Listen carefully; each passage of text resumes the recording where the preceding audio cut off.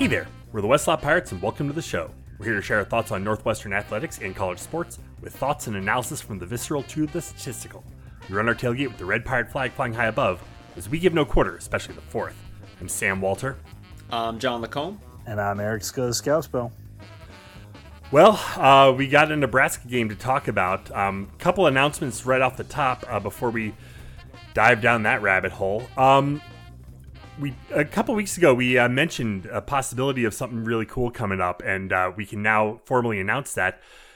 For the Iowa game, the Wrigley Field game, John and I were unable to go to Wrigley for that. However, we are partnering up with an amazing community bar, Northwestern alum-owned. It's called Beermiscuous. It is in Lakeview, in the city. It's the corner of Diversey and Racine and Lincoln. It's like a three-way intersection. The address is 2812 North Lincoln Avenue. So we're going to be watching the Iowa game there. It's a 2:30 start. It's on Peacock. So like, if you don't have the streaming service Peacock, come on by Beermiscuous. John and I are going to be there. It's an incredible place. Amazing selection. Packaged beer to go. It's just a really, really cool vibe. I've been there a lot, and I absolutely love it.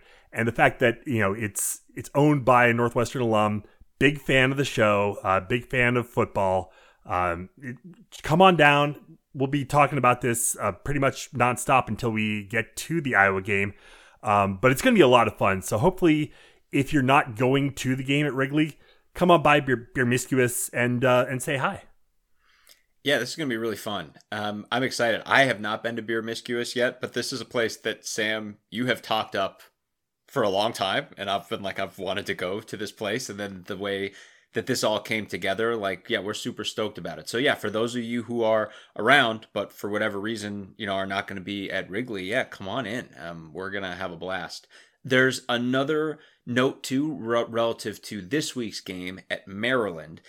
There's something that, because hopefully we're going to be recording a short segment on site during the tailgate while we're there, so I'm not going to step on the specifics too much, but there are going to be a couple of Northwestern football alums from eras gone by who are going to be coming by the tailgate on Saturday because they are part of a documentary that's in the works right now relative to a story that we have heard before. It is an amazing story. One of those kind of you have to hear it to believe it kind of stories that involves a crazy ride that they went on while they were football players at Northwestern.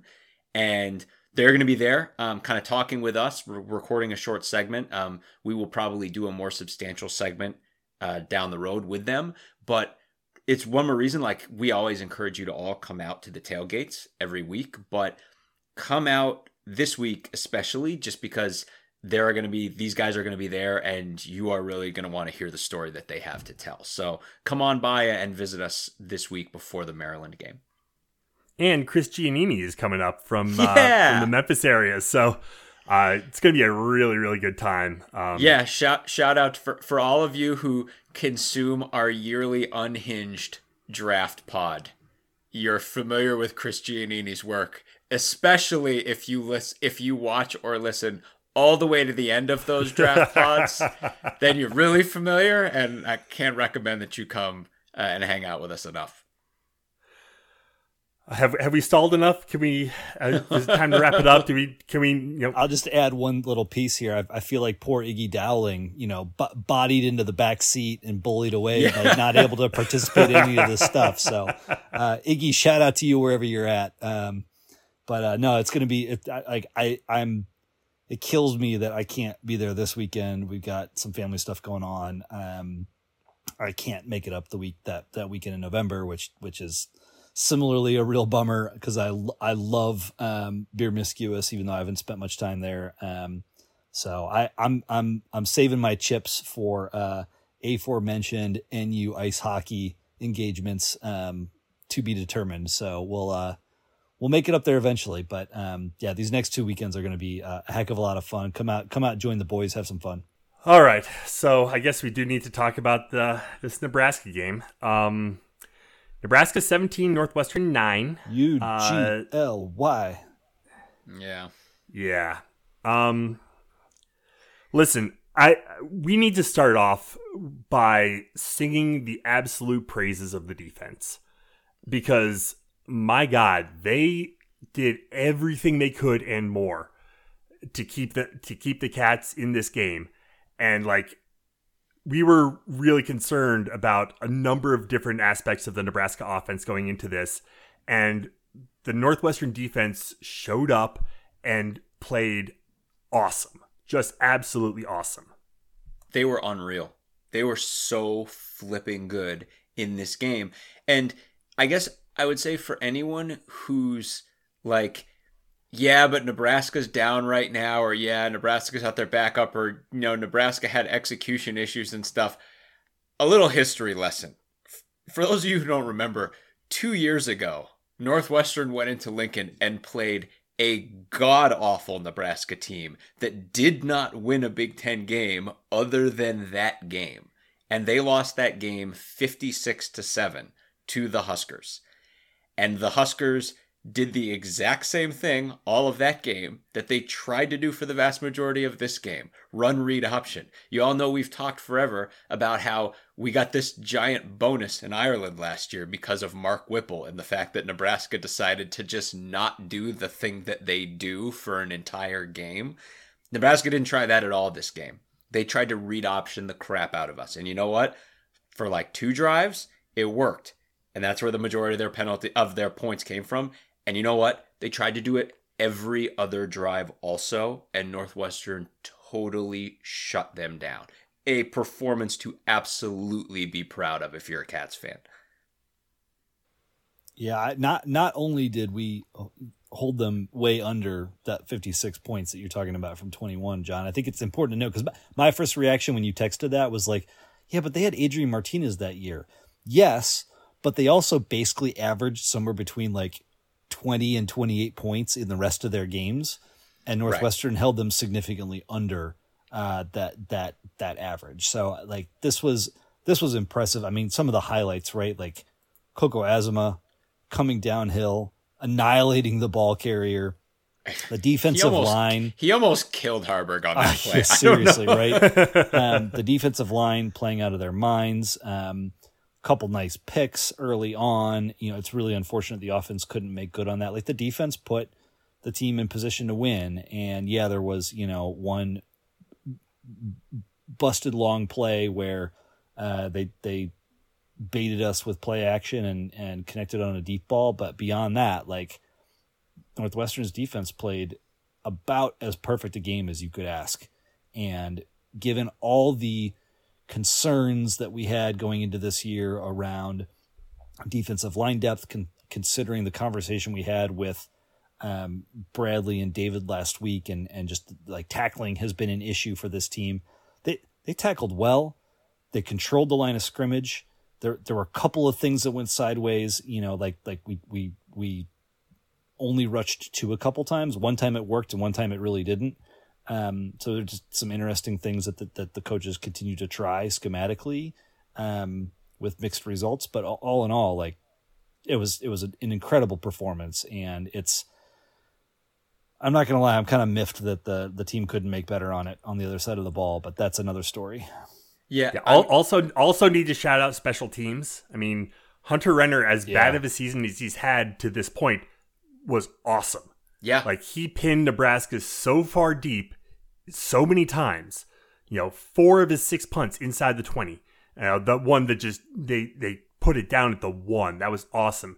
Jack Olson, 3 of 4, missed the long one, but like he 45 yards. If you're telling me that, Northwestern can kick a 45-yard field goal and has a guy who can do it reliably, we haven't seen that in several years. The dude has missed 1 field goal on the season, and he missed it right down the middle short. That's practically not a miss. That's like, and it was like a 50+ yard field goal, right? I mean, it was short. Great. Now, like, we have a better feel for like his game range. It like he didn't shank it. he kicked it plumb and it just fell short. It's funny on the defensive piece too. So many times this season, and rightly so. And it's not like he doesn't get to take credit for this, but we've sung Braun's praises, right? The way he works schemes. Scuzz talked about it earlier. Like, he's furiously trying to do a bunch of things. He clearly had this light pass rush package that he rolled out specifically for this game because he thought, rightfully so, that Harburg was kind of a turnover machine. But more so than we probably have in games past, I want to just hammer home how good the guys were. I mean, everyone, every single guy on this defense. If you take Kenny Soares, who logged heavy minutes in this game as the number 3 linebacker, and we know that he kind of splits time with Rod Hurd a lot of the time, but he played a lot in this game. So that kind of makes this like a traditional three linebackers with 2 safeties behind them. So that would be Mueller, Gallagher, Azuma, Turner, Soares. Those 5 guys had 20 solo tackles. They had, I'm counting it up right now. Is it 11? No, yeah, 20 solo tackles between them. That is a ludicrous number. That means that's 20 times in this game where those guys probably chipped a blocker, took a guy down on their own. We know from the way they were screaming in, Azuma and Turner played, absolutely unreal football. But they all did.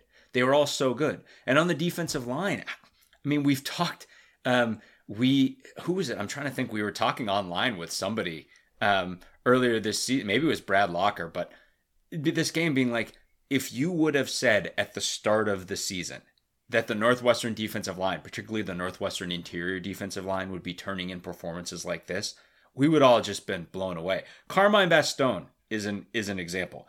This guy was a monster in this game. In the interior.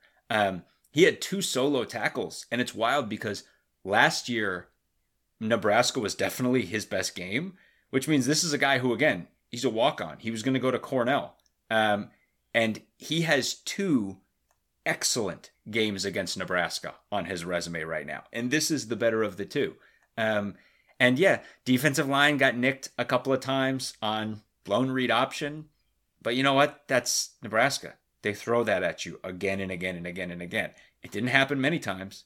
Mostly it was individual efforts from all of these guys across the board, just being spectacular. Yeah, we could sing their praises all day. We'd love to. Let's just throw a couple more things out. 4 of 12 on third down. Yep. Yes. They held Nebraska under 250 yards. Now this game was played at a pace that this was not going to be some massive game. Both team, like, the clock was running a ton, etc. 5 yards per pass, pretty darn good. 4.2 yards per rush, not great but decent. 2 turnovers. They did a really good job across the board. If we can get this kind of defensive performance and couple it with 21 points on offense, right? We can, easier said than done, right? But that formula, you sweep the West. You see a game like this, and you're like, there's no way this defense can't keep us in. Iowa, Purdue, Illinois. That's irrespective of what happens on the other side of the ball. If they turn in a performance like this, we're going to be in those games. Yeah, you give up 17 points. You really need to be able to count on your offense to get in the end zone. At a minimum. 17 is something that you should be able to get past. And it is such a shame that this defensive performance was wasted in this way, because the offense just couldn't get it done. And there's a number of reasons for it. But I think I want to first start off. Everyone who's pointing their fingers at Brendan Sullivan, stop it. Yep. Absolutely. Just stop it. Yeah. No, here's let me get at it just like this. He was not great, but he was not the reason that the offense only put up 9 points. Oh, no. Absolutely. And here's a perfect way to encapsulate it. Let's just go right to his roughest moment of the game. It's that play in the fourth quarter where Marshall Lang, they're running that pick play to Lang to release. And he was wide open and it was there. And you got to throw that ball, and that's a touchdown. And that's the starting place. But you want to start in this place because, just like Sam said, there are all these people who just like wanted this to be his fault and wanted to call him out. And it's like, A, there's the piece of, like Sam said, that's not how this game went down. But B, I mean, I feel like we're broken records on bringing this stuff up. But this is an atypical season and a rough season for a tight community. And look, no one's telling you what to say. No one's telling you what to say online or what to say about anything. Like, do what you're going to do. But this is one of these years that even more just drums home, where it's like, what does it serve to take shots at a guy? Like, just to say that, like, especially in a community where you know it's tight and you know guys are reading what's said online and things like that. It just doesn't serve a purpose. It doesn't help in any way. But the reason I start on that particular play is that play is part of a series that totally sums up how this game actually went down. Because whatever you think of Sullivan needing to throw that ball to Lang on that play and score that touchdown, the only reason Northwestern gets 3 points on that drive, which were the only 3 points Northwestern got that half, were because a couple plays earlier, Brendan Sullivan, in a moment of absolute individual brilliance, kept a play alive and found Bryce Kurtz down the sideline for 66 yards on a play when Nebraska rushed 4 guys, Northwestern protected with 5, and 3 Northwestern offensive linemen blocked the same guy. That is how this game went. And again, it's like Sullivan had his good, he had his bad. But the story of this game offensively is that for anyone who primarily blocked in this game, everything that could go wrong did go wrong. Yeah, but before we move off Sullivan, I want to make one more comparison. That's to talk about his last performance. So after Howard, we talked a lot about how, like, that game was closer than it needed to be because of the way we went to some defensive backups in the back half, in the back half of the fourth quarter, and Howard was able to rip off a couple of quick scores, and that's what made that game hairy at the end. But for the majority of the game, Northwestern was in control, and Brendan Sullivan looked like a guy who hadn't played college football for a little over a year. He was super tentative to throw the ball. He was escaping, racing out of the pocket when the pocket was clean, holding the ball for a long time. I'm not going to say that all those ills were cured in this game, but he progressed significantly from 2 weeks ago with the bye week, with all this time with the ones, etc. He was much more comfortable throwing. John, you talk about that throw to Kurtz. There was another throw earlier in the game to Kurtz where he stood in there and took an absolute shot and hit Kurtz for 17 or 18 yards, kind of like on a wild route coming across. And he carried the ball 14 times. Yes, he got sacked. But here's the thing: carry 14 times. 6. He carried 6. That's 8 times. sacks. Yeah. So he carried the ball 6 times. He got ping ponged around in the pocket a couple times. Like, yes, he missed that Lang play. Yes, he probably still holds the ball too long. He's not super comfortable operating back there in the pocket. But it was significantly better than what we saw 2 weeks ago, and you got to give him credit. Absolutely. For that. Absolutely. Yeah, 1,000%. And again, it's like, with where we're about to go about the offensive line and the tight ends, really hold on to the fact that a guy can have a really rough game and then really pick it up and study and learn from that game and bring it to the next game. Because that's what Sullivan did, especially in the second half of this game. And I think, ironically, like Scuzz was saying, he came into this game determined to do everything in his power to stay in the pocket as much as he consciously could make himself in a game where the pocket ended up being practically non-existent for most of the game. And yeah. So let's just go down the list. So you mentioned the play where 3 guys block 1. There were a couple of other instances where, Northwestern was struggling early on with Nebraska's defensive tackles. And so they were trying to double team.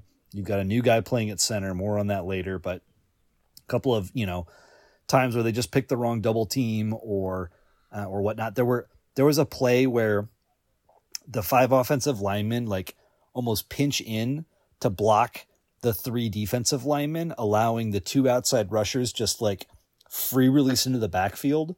And this was not a run up the gut or a draw play or something to negate a team pressuring from the outside like that. It just was a brutal sack in the backfield. You had a play where one of the tackles just didn't move with the snap, either didn't hear it because of the crowd noise or was on the wrong cadence. You had linemen not finishing blocks downfield. You had 8 penalties, again, much like Minnesota, 8 penalties, mostly on the offensive line. We had 4 penalties against Penn State. We had 1 penalty in the Duke game. So this was one of the worst games for the offensive line with regard to penalties, false starts, the chop block that killed a drive, etc. So holdings. I mean, everything. Everything that could have gone wrong went wrong, and it could not be more of a polar opposite from what we saw 2 weeks ago or 3 weeks ago against a insanely talented Penn State defensive line, where Northwestern played their hearts out and did great. So they can do it. They just didn't do it this past weekend. I mean, it was so wild, and you go looking for explanations, and we 3 have talked about this amongst ourselves many times, and you just keep coming back to there's no explanation that covers all of it.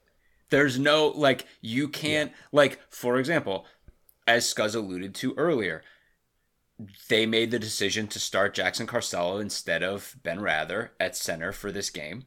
And Carcello had a rough outing. That by no means separates him from any other of the offensive linemen or the tight ends. This thing touched everybody who blocked in this game.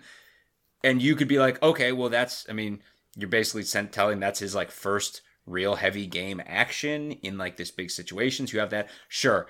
But that only explains a portion of it. Again, Scuzz was talking. Yeah, there are just, you have all of these different things. And again, we talked about, we had the Inside NU guys on last week, and Brad Locker's been a guy who's been very, I wouldn't say he's glass half empty, but he's just been very everyone needs to be aware that these protection numbers are really bad, and even if you weight them by this game and this game, and we are a little bit more in the camp of, and I stand by this, of being yeah, that's true, but you can't ignore the excellence of the second half of the Minnesota game, right? And you can't ignore, again, like Scuzz said, the performance, albeit not perfect and with a lot of problems, but against an exponentially more talented Penn State team. And a game where the offensive line did everything right against Howard, and again, it's FCS football, but they dominated the second half of UTEP, etc. And these things all being none of us saw this coming. It was almost like you laugh to keep from crying and be well, look, maybe they're just emptying the tank on everything that can go wrong in a game. Another thing Scuzz mentioned. Yeah, go ahead. Well, I there's one thing that really upsets me, and then there's a couple things that I'm kind of it happens, right? So, on the it happens front, right? You made the change at center. I assume there was good reason for that. From what we can tell, Rather was not injured. The center is typically responsible for all the line calls, calling out the blitzes. This varies a little bit from team to team, but you've got to think that change, especially in a pretty difficult road environment, I might add, had a really tough impact on communication. So when you see guys picking up the wrong double team or missing the snap count or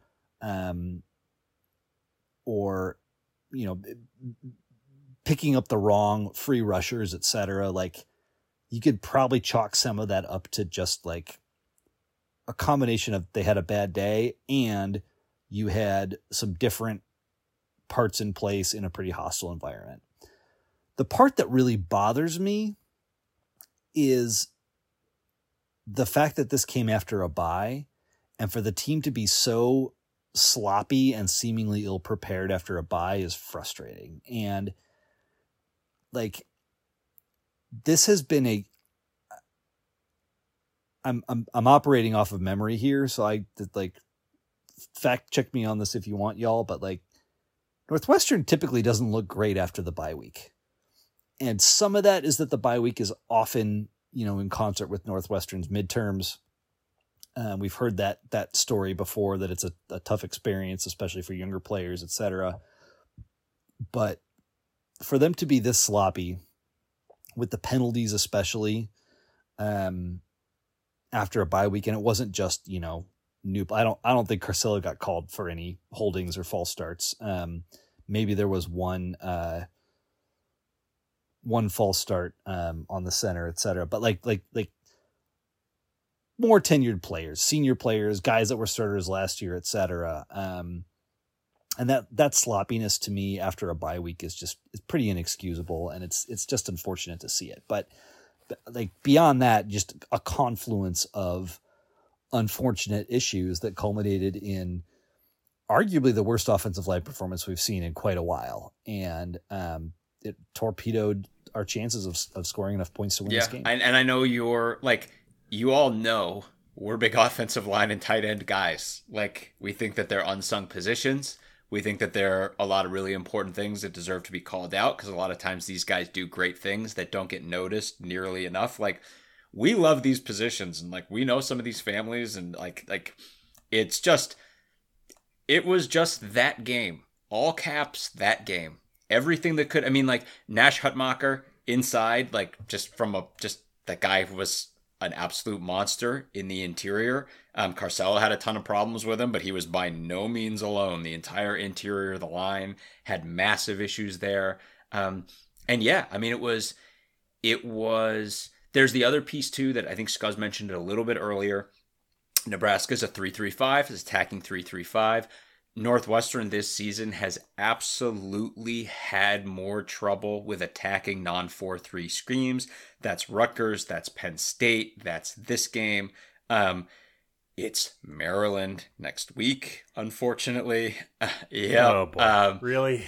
And the other piece of that too is any team that can attack with a non-traditional 4-3 formation sure is going to, because the book Nebraska was looking at coming out of Howard is you send pressure at Sullivan, he leaves the pocket. Now, we know that Sullivan was way better at staying in the pocket this game, but there still is a little bit of a book where it's like, put a guy in his face, and if you have to sacrifice coverage to do that, just gamble that Sullivan will not throw to that guy who may be open. He will try to do it with his legs. That's all just a long way of saying every team's going to bring a ton of heat, but especially the 3-4 that already have attacking schemes. They're just going to try to bring 5 on every single play, which is what Nebraska did.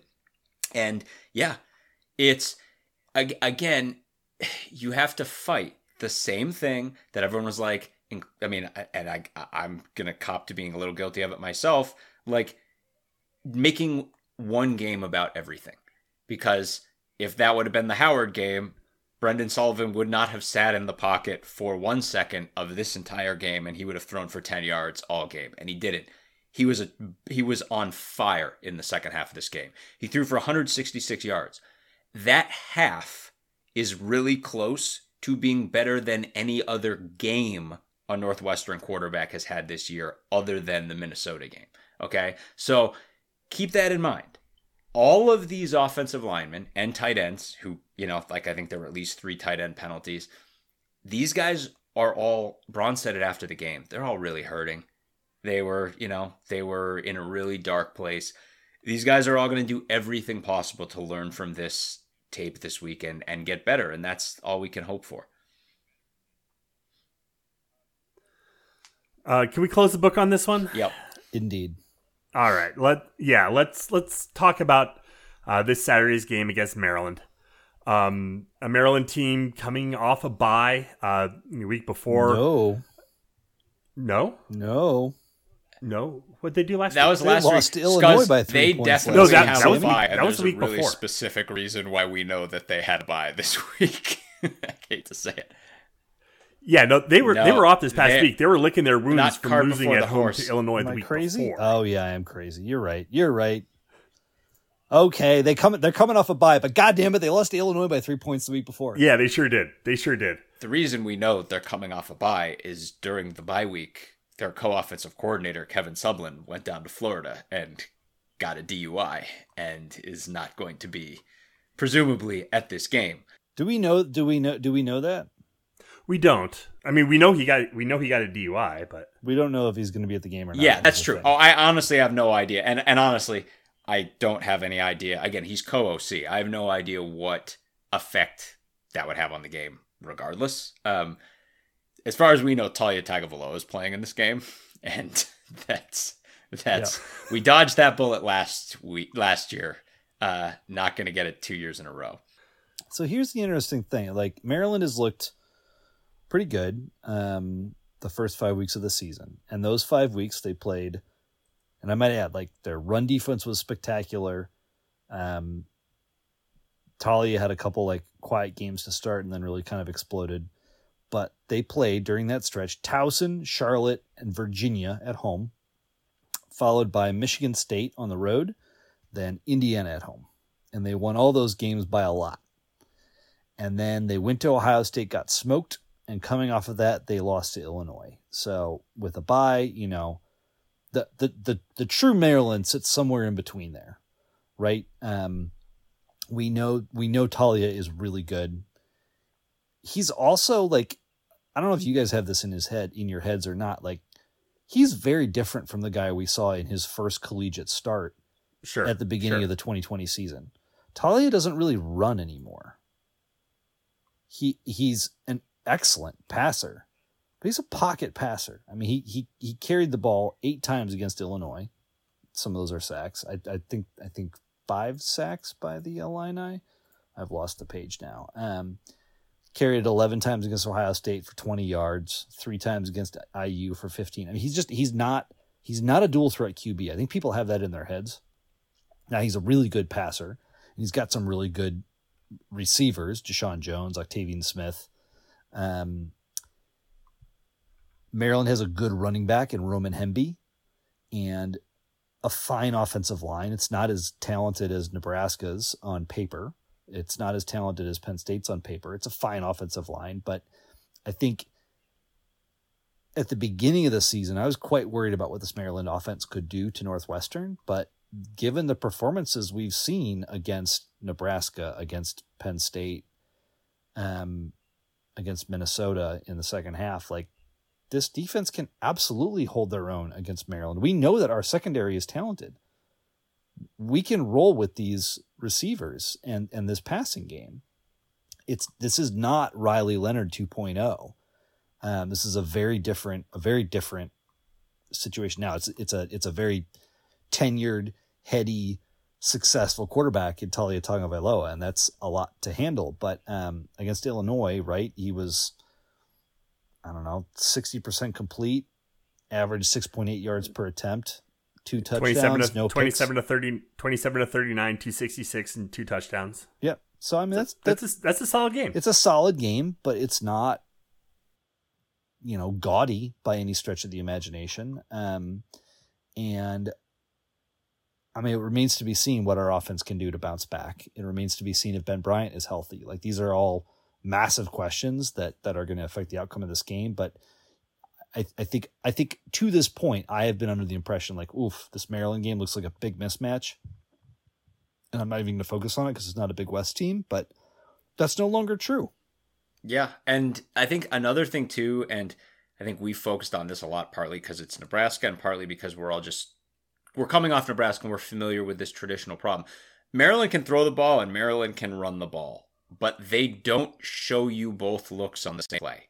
This is a team that throws Correct. or they run, but they don't do both at the same time. In other words, like, it's not a lot of read option looks. It's not a lot of that. Like, they either chuck it or they give it to Hemby, and Hemby's a great running back. But in that sense, it's a lot more like what you'd see from Minnesota, okay? Except Talia's a way better quarterback. Again, when this offense is clicking, they go to an extremely high gear. But I think of Hemby breaking that back-breaking run for Maryland against us last year, right? And this is where you just got to give credit to the way the defense is playing right now.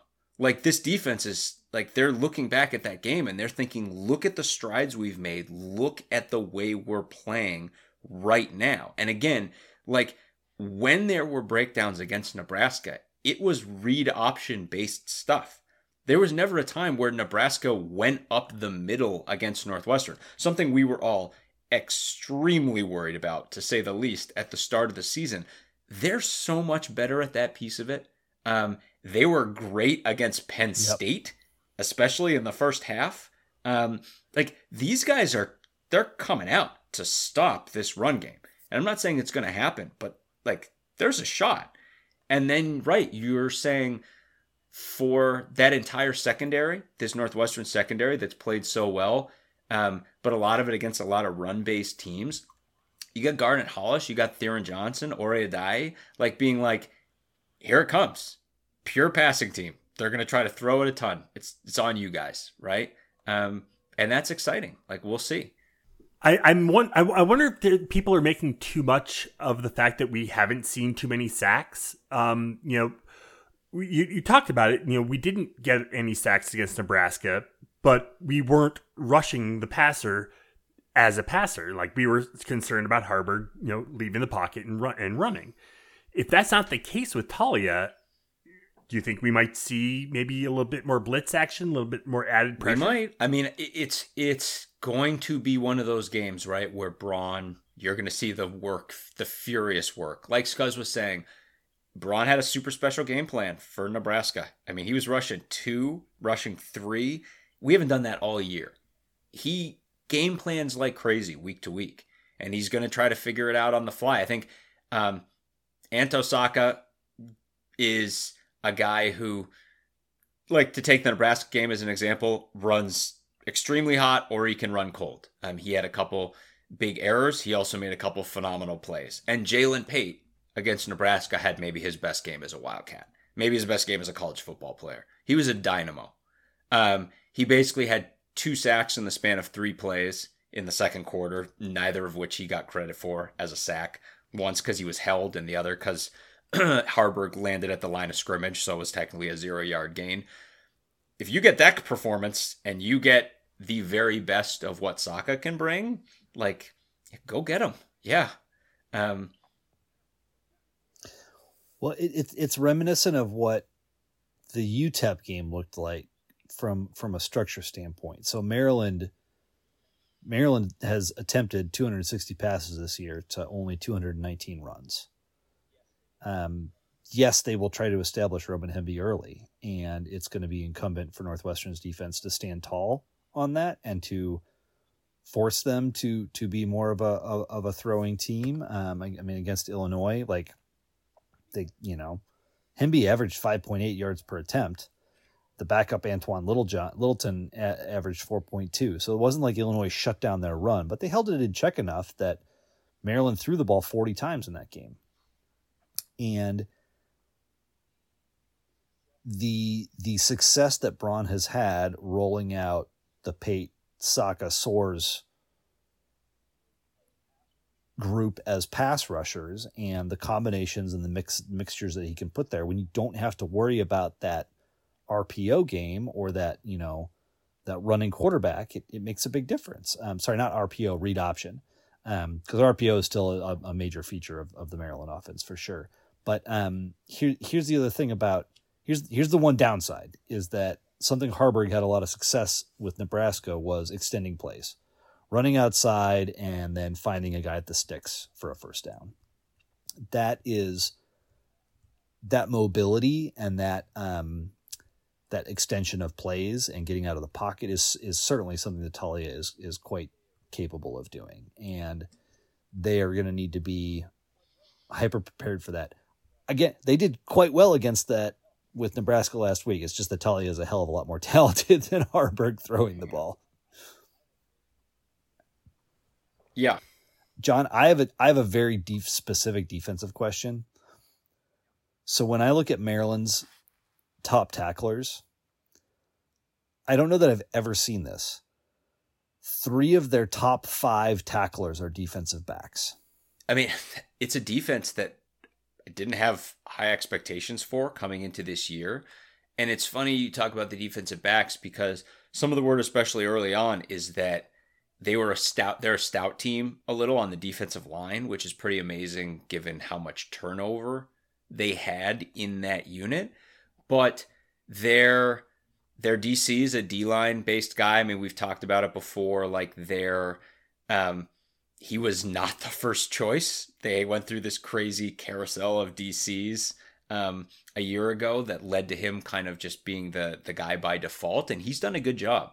Like you look and you're like, well, are these numbers great? No, they're not great. But traditionally Maryland's horrific on defense. So they're an interesting team. And on the flip side, one of the big things that everyone needs to remember, we talked about this because it's kind of a freak thing statistically. Brendan Sullivan almost beat Maryland last year. He completed 18 of 24 passes for 143, and granted, those are all short passes, but let's all put ourselves in the position that this team was in last year, right? And basically, he threw a pick on the last drive. And heading into that drive, he had done some great things. He had 1 tip, he had 1 TD, he had 1 interception. He had run for 53 yards and another TD. He'd had a great game, and he threw one up for grabs. But that's how close he was going into the last drive of the game. That's last year. So keep in mind, when you look at the improvement from the Howard game to the Nebraska game, and then taking into account, he played Maryland on the road last year. He knows this team. He knows this defense. Okay. Now, the offensive line's got a lot to work on, but you have all that. And we talked about like this statistical rarity. We looked it up. The amount of times a Northwestern quarterback in recent history has started against the same team 2 years in a row, it's almost non-existent. Ryan Holinsky started in that horror show in Lincoln in 2021 and then beat Nebraska in Ireland the following year. That's the only time since Clayton Thorson, other than this coming game, that a Northwestern quarterback started against the same team 2 years in a row. You have to go back to Thorson in 2018, which is a crazy, ludicrous stat. But we've had a paucity of experience of guys getting the same look at the same team twice. Doesn't that underscore the experience we've all been living since 2018? Yeah. Yeah, well, so I want to double down briefly on that. Like I was just as you were talking, John, I was going back and looking at Maryland's other games because that those tackling numbers from their defensive backs are just weird to me. Because typically you don't want to see a team that the leading tacklers are DBs. You want your linebackers up there. Like of course some of your safeties are going to be really important in run support, etc. But like to have 3 DBs in your top 5 is just odd. And when you look back, Maryland won those first 5 games by a lot. The teams that they played were pretty balanced on run pass. What it tells you is that this is not the strongest defensive line. And there's going to be this has the potential to be a get right game for our O-line. I don't say that to be pie in the sky. I don't say that to be Pollyanna. That's just what the statistics tell me. And what the reality of we've seen this O-line be up and down this year, but it's been that up and down. And there's a great opportunity for them to fix a lot of the problems from last week, and assuming that Caselo plays again at center, hopefully, the communication and some of the continuity is a little bit better now in game 2. Being home at Ryan Field is going to help a lot because of crowd noise, etc. Probably still the biggest variable for this game is Ben Bryant and if he's healthy or not. So I'm until I hear otherwise, I'm going under just the assumption that he's not going to play. Yeah. I believe they've all but said it's Sullivan. God, yeah. Wow. Okay. So it was like it's day by day, but that to me is like nah. I missed it when they said that earlier this week. So that's a really good call, and that does just kind of like emphasize what you said earlier, John, about like Sullivan played this team last year, and that matters. So these are the chips, and we'll see how they come out in the wash on Saturday.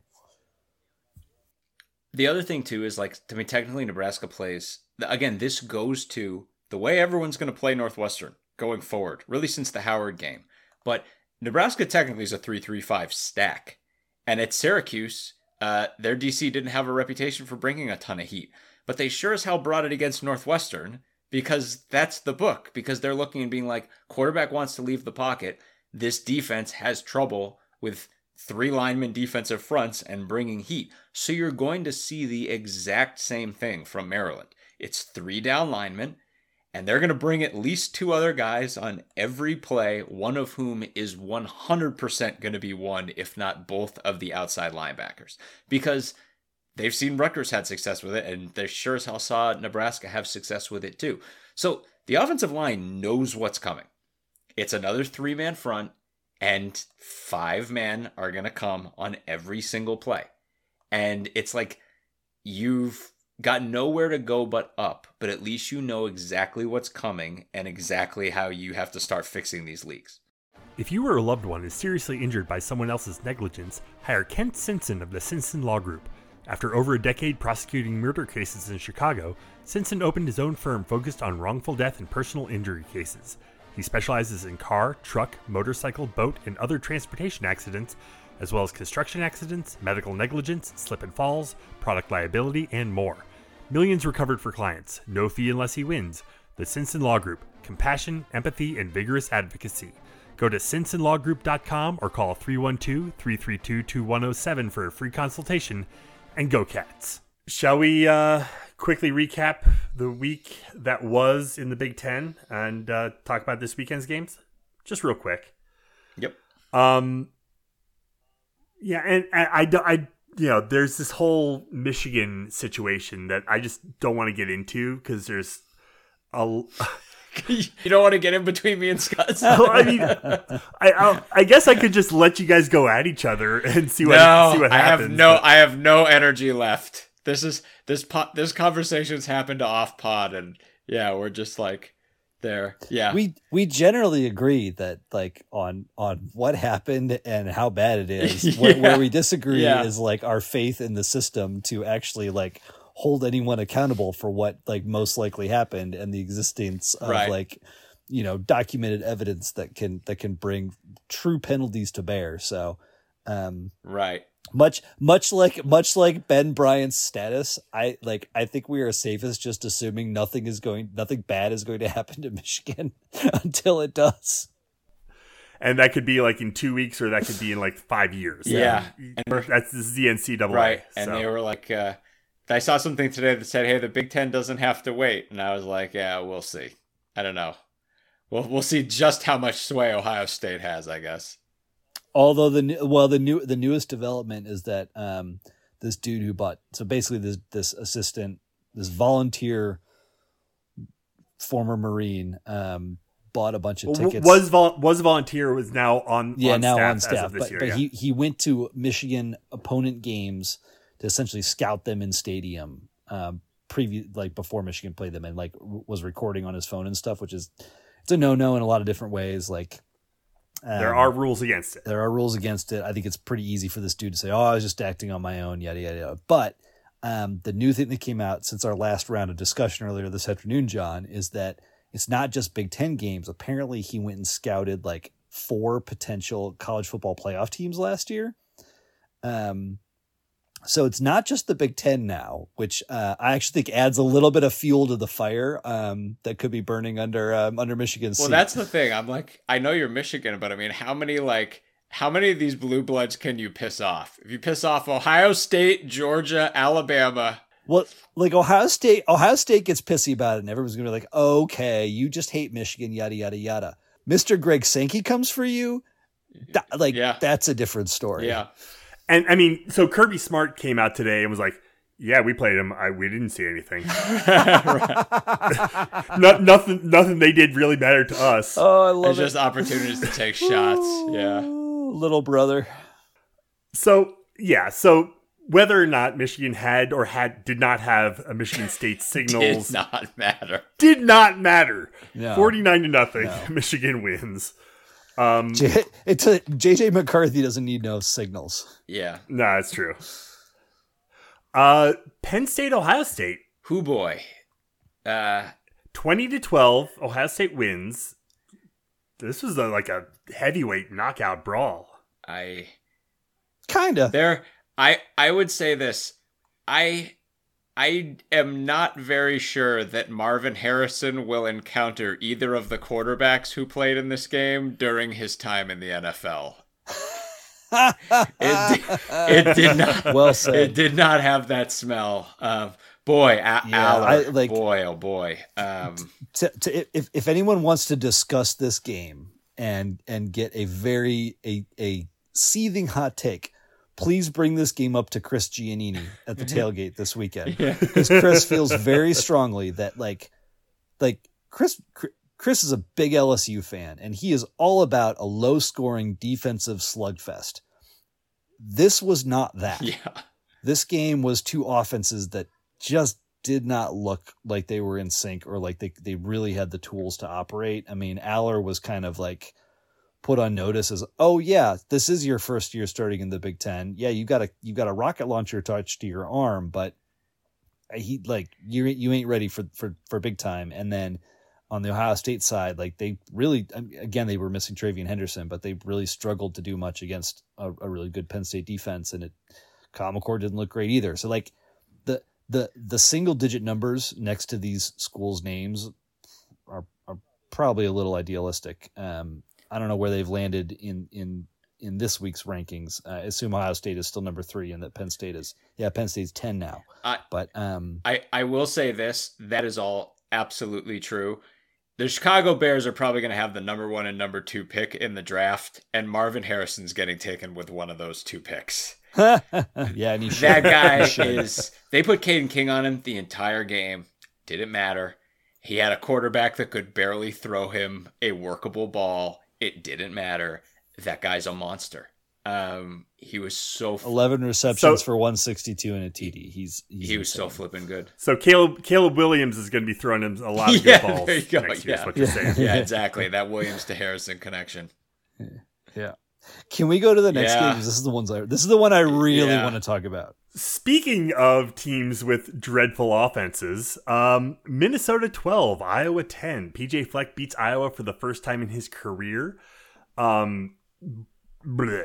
So do you believe that Northwestern can average 2.5 yards per carry on the ground against Iowa, and that Brendan Sullivan could complete 10 of 25 passes for an average of 5 yards per attempt? Because if these things are true, Northwestern can beat Iowa. Yep. And the answer to the question of did the ref screw over Cooper DeJean on that punt return? No. To all the Iowa fans out there, the ref absolutely did not have anything to do with that. We all made that happen with our minds because we can't stand the thought of you winning another game this way, that you don't deserve to win, where your offense doesn't show up at all, and some freak special teams play. But as an aside, it's the rule. It's not that he didn't make a fair catch. It's that you can't wave your arms around and then pick the ball up. They just didn't see it in the moment. Exactly. Like, once they saw it in the replay, they were like, yeah, he was waving his arms around. That's an illegal fair catch. because someone else could interpret it as you're making a fair catch. Yes, we all know it didn't remotely resemble a fair catch. You can't wave your arms around and then pick the ball up. The fair catch rule does not say your arm must be straight up in the air. Right. It's like, it says you wave your arm, which he absolutely like waves his back arm in the direction of the ref. Like, and people are like, yeah, but like guys do that all the time. Yeah, because they're waving guys away from the punt and then they don't pick the punt up. Yes, exactly. Yeah. I mean, exactly. So, but I mean, again, like, right, discusses. Well, so let's hit some other exciting notes from this game. So, please, first of all, in a very brief moment of empathy for Iowa, we know Cade McNamara is lost for the season. We know they lost their tight end Luke Lachey, who was easily their best weapon. They've also now lost other Michigan transfer tight end Eric All. Wow. This leaves them with literally nothing. They averaged against Minnesota 0.4 yards per attempt.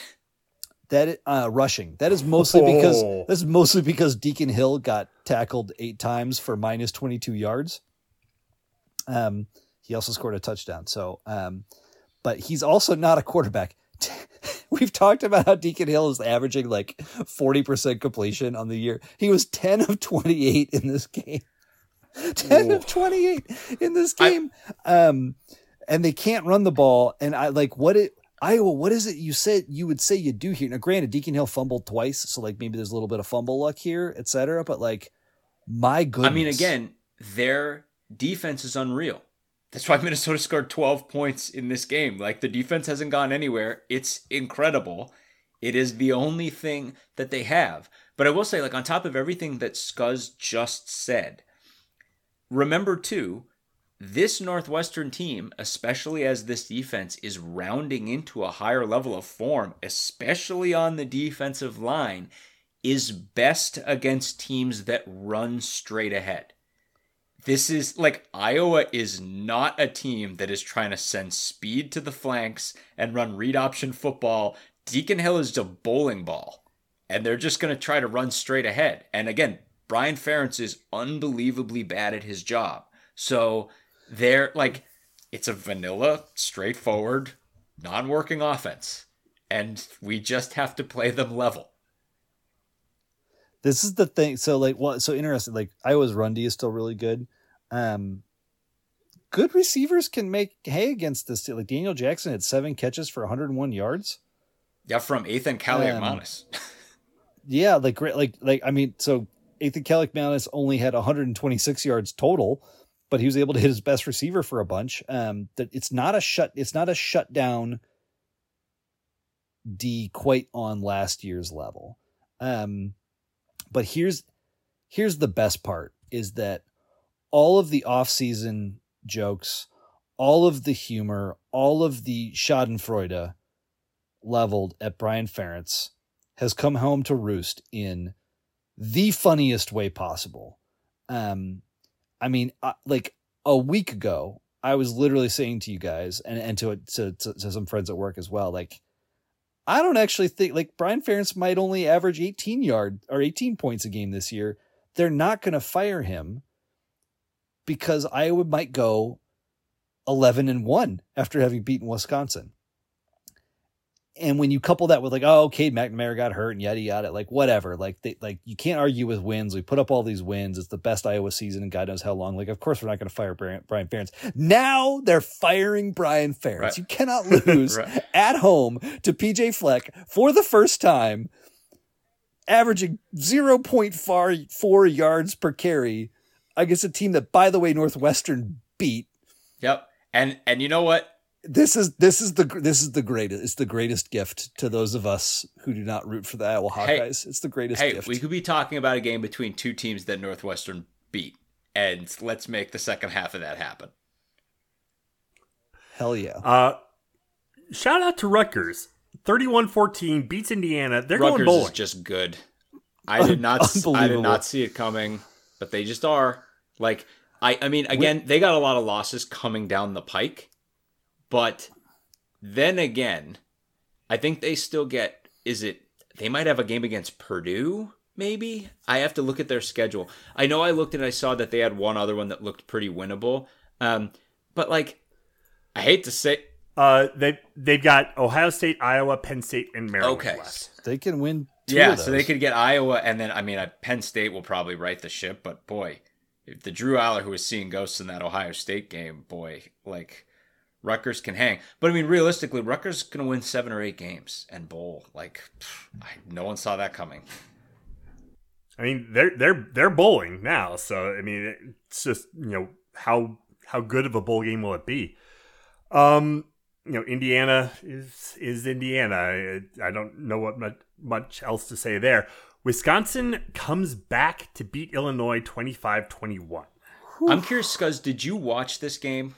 I watched some of it early. I did not see the comeback. Because that's the thing.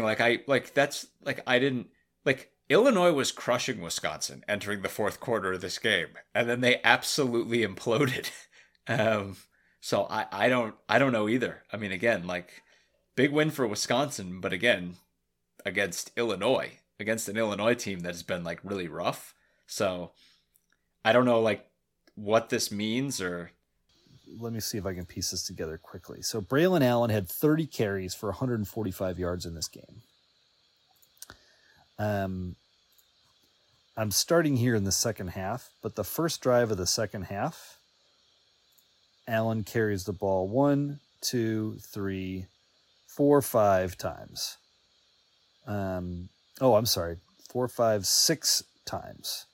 The next drive, he carries it 1, 2, 3, 4 times, and then the last drive, he carries it another 1, 2, 3, 4 times. So, I guess there's not a story here where Braylon Allen doesn't get the ball early, and I think Braden Locke, who was the quarterback for this game, because Wisconsin's other QB Mordecai is injured and out, so Braden Locke looked really bad last week when he came in the second half against Iowa, after Mordecai got hurt, and he turned things around this week. He was 50% complete. He didn't throw any picks. He carried the ball a handful of times, but he found his receivers. He was able to get back in, and it just, I don't know if Illinois kind of like lost sight of, like, got too comfortable late. They were up 21-7, and then Wisconsin scored in the next 3 drives, and Illinois, got very modest yards and punted twice and then turned it over on downs. But their offense just completely stalled out in the second half, and it was like a complete flip of the script. So it is hard to fathom. I think Wisconsin structurally is still pretty good, even with the drop off at quarterback, but they're definitely vulnerable, and they, again, I've been on this all year, like, they may be figuring out to lean more on Braylon remembering Allen that they're Wisconsin as the course of the season goes on. Yeah, and that they have this freaking awesome running back, and maybe they shouldn't let their QB like by comparison, Mordecai was carrying the ball 15 to 20 times a game. Braden Locke carried the ball 3 times in this game. Right there, that's an improvement on the structure of Wisconsin's offense. They might be better because of Mordecai's injury, and it saves them from themselves. All right, so on to this weekend's game. Didn't mention it before, but Maryland is a 13.5-point favorite on the road against us. Hooah. How'd that double-digit spread against Nebraska work out for folks? Hey, we covered, yeah. 11 a.m. game on Big Ten Network. So those of you who are not going to be joining us in one of the last games at Ryan Field, we think, we'll see you on Big Ten Network. 11 a.m. on CBS, Indiana at Penn State. Penn State is a 32-point favorite. The over-under is 46. Sounds about right. Yeah, I will say, McCord was an absolute mess when Ohio State played Indiana in the first week of this season, and it really let Indiana stay in the game for a long time. I'll be curious if they even give Aller the chance to do that, or if they just run a million times with those backs and just plow Indiana. That's what I would do. It's also supposed to be super rainy in State College, which is partially Yeah. why that over-under is so low. So bad weather is going to turn this into a Singleton Fest. Yep. 2:30 on Big Ten Network. Michigan State at Minnesota. Minnesota a 7-point home favorite. That seems like a really low line, Right? Yeah. I mean, Minnesota's no peach, but like, woof. Yeah, and it seems like Taylor's coming back into form too. Yes. And they have him in there at home. Yeah, I'm surprised that's so low. Purdue at Nebraska. 2:30 on FS1. Nebraska a 2.5-point home favorite. Over under is 39.5. That's going to be it's one to keep an eye on. I mean, as we start to pivot towards being conscious of Purdue here, I mean, they're a ways down the road, but I'll be curious to measure their performance versus Nebraska against ours. Given there's like a 10-point difference in the line they're giving Purdue versus the line they gave us. Right. I'm pretty surprised. I would expect a similar outcome, but their offense should probably put up more points than ours did, just given some of the problems we talked about. And then 6:30 on NBC, Ohio State at Wisconsin. Buckeyes a 14.5-point road favorite in Madison. Well, Braden Locke, you get to you beat Illinois. Now you get to see what you can do against Ohio State. And here's the other thing about this too. Wisconsin doesn't have anyone who can handle Harrison, and they're not a good pass rushing football team. I mean, they have their strengths, and there is an outside chance that this game could be a preview of the Big Ten title game, but it's not an even match. Like, Ohio State's strengths go right against Wisconsin's weaknesses. This game is all about what Ohio State does or doesn't do. If they play mistake-free, solid execution football, they will wipe Wisconsin off the map. Looking around the country, no real interesting games on Thursday or Friday that I can see. Going to Saturday, I know you got Florida, Georgia, which is going to be a bloodbath. Meh. Just scanning through. Or Oregon, Utah is interesting. Oregon, Utah, yeah. But kind of only in the sense that Utah beat USC in such dramatic fashion last week. It almost seems preordained that Oregon is going to beat them. But it is at Utah, so you get the altitude effect and other things. Sure, yeah. That'll be tricky. Duke Louisville is a great one. Yeah. Just because we've been loving both of those teams. I mean, not loving having to play Duke, but one of those teams picks up another win and continues to push forward with a magical season. My guess is it will be Duke, but I mean, Leonard got knocked out again in the Florida State game, and if he's not healthy, I just don't. Yeah. I don't think Duke's not Duke without him, and we'll see. It stinks if if it ends up going down like that, because Duke has been. But I don't know. We'll see. Both of those teams have a lot going for them. And I'll be curious to see if it's a good game. You guys think UCLA is 17 points better than Dion in Colorado? No, I do not. Probably not. That's an interesting one. It's a wild line, but if they do crush Colorado, it's going to be one of those kind of, okay, we're kind of really starting to wake up moments. Yeah. Nothing else is really jumping out as far as, must-watch TV. Where's game day this week? Do we know? Salt Lake City. Okay, so Oregon, Utah. No, Cam Rising, Utah's excellent quarterback from last year, whom everybody's been waiting to show back up this year, has basically been ruled out for the season. So it's going to be. I don't even think it's basic. I think they straight up said he's done for the year. Yeah, that's what I mean. Yeah, so it's Bryson Barnes is the guy, the dude who put the team on his back and kind of willed them to come back in that last 2 minutes to beat USC last weekend. If anybody was watching that, one of these, I'm just citing for one of these early season interconference matchups, Big 10, Big 12, big time football game. Oh yeah. Real quick before we go, want to shout out Northwestern field hockey.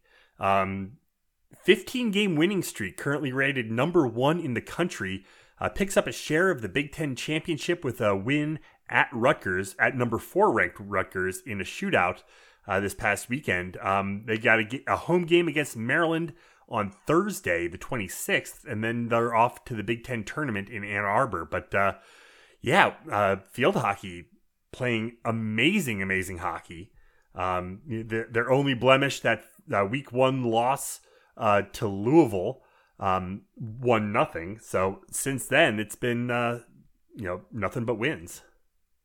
And again, it's for a team that notably lost Bente Bockers, amongst others from last year's team. It's still a team that's stacked. They still have Annabelle Skubish, who continues to be one of the very best goalies in the country, and Lauren Wada, Celia Marshall, etc. Like it's a stacked team. I mean, we know this, and it's just the mirror reflection that is field hockey in the fall and lacrosse in the spring, of these two just monsters mowing everyone down right now. And again, that's not to put the cart before the horse, but I mean, it's very much that feeling, the same feeling that we had last spring, of a team that is taking names from absolutely everyone, rolling into the postseason, where the expectation is a title, and that, now they are going to do everything they can to live up to that. Anything else to mention before we get out of here tonight, guys?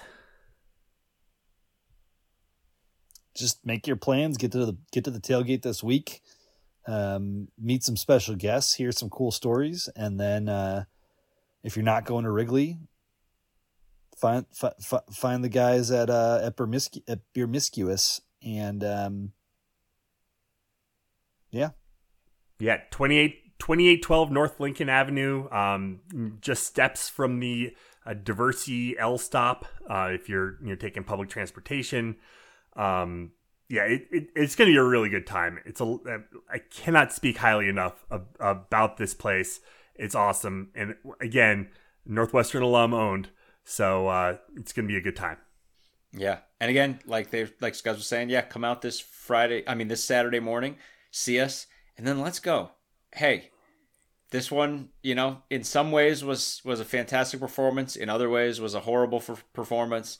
Let's see it all come together. I think we all know that this is a team that just is bouncing around with inconsistencies. Let's see it click. Let's get back on the right, get right back on the horse here. Pick up a big win that no one expects us to pick up, and then put the narrative of this season right back where we want it to be. So with that, we'll go ahead and leave it there for tonight. Head to our website, Westlaw Pirates, where you can leave comments and questions. Find us on Facebook, Twitter, and Instagram at Westlaw Pirates, and email the show, westlawpirates@gmail.com. Tune in next time as we give our visceral and statistical views on Northwestern athletics, and look for us in the west side of Bryant Field flying the red pirate flag, because we give no quarter, especially the fourth. For John Lacombe and Eric Scasbo, I'm Sam Walter. Thanks so much for listening. We'll see you next time.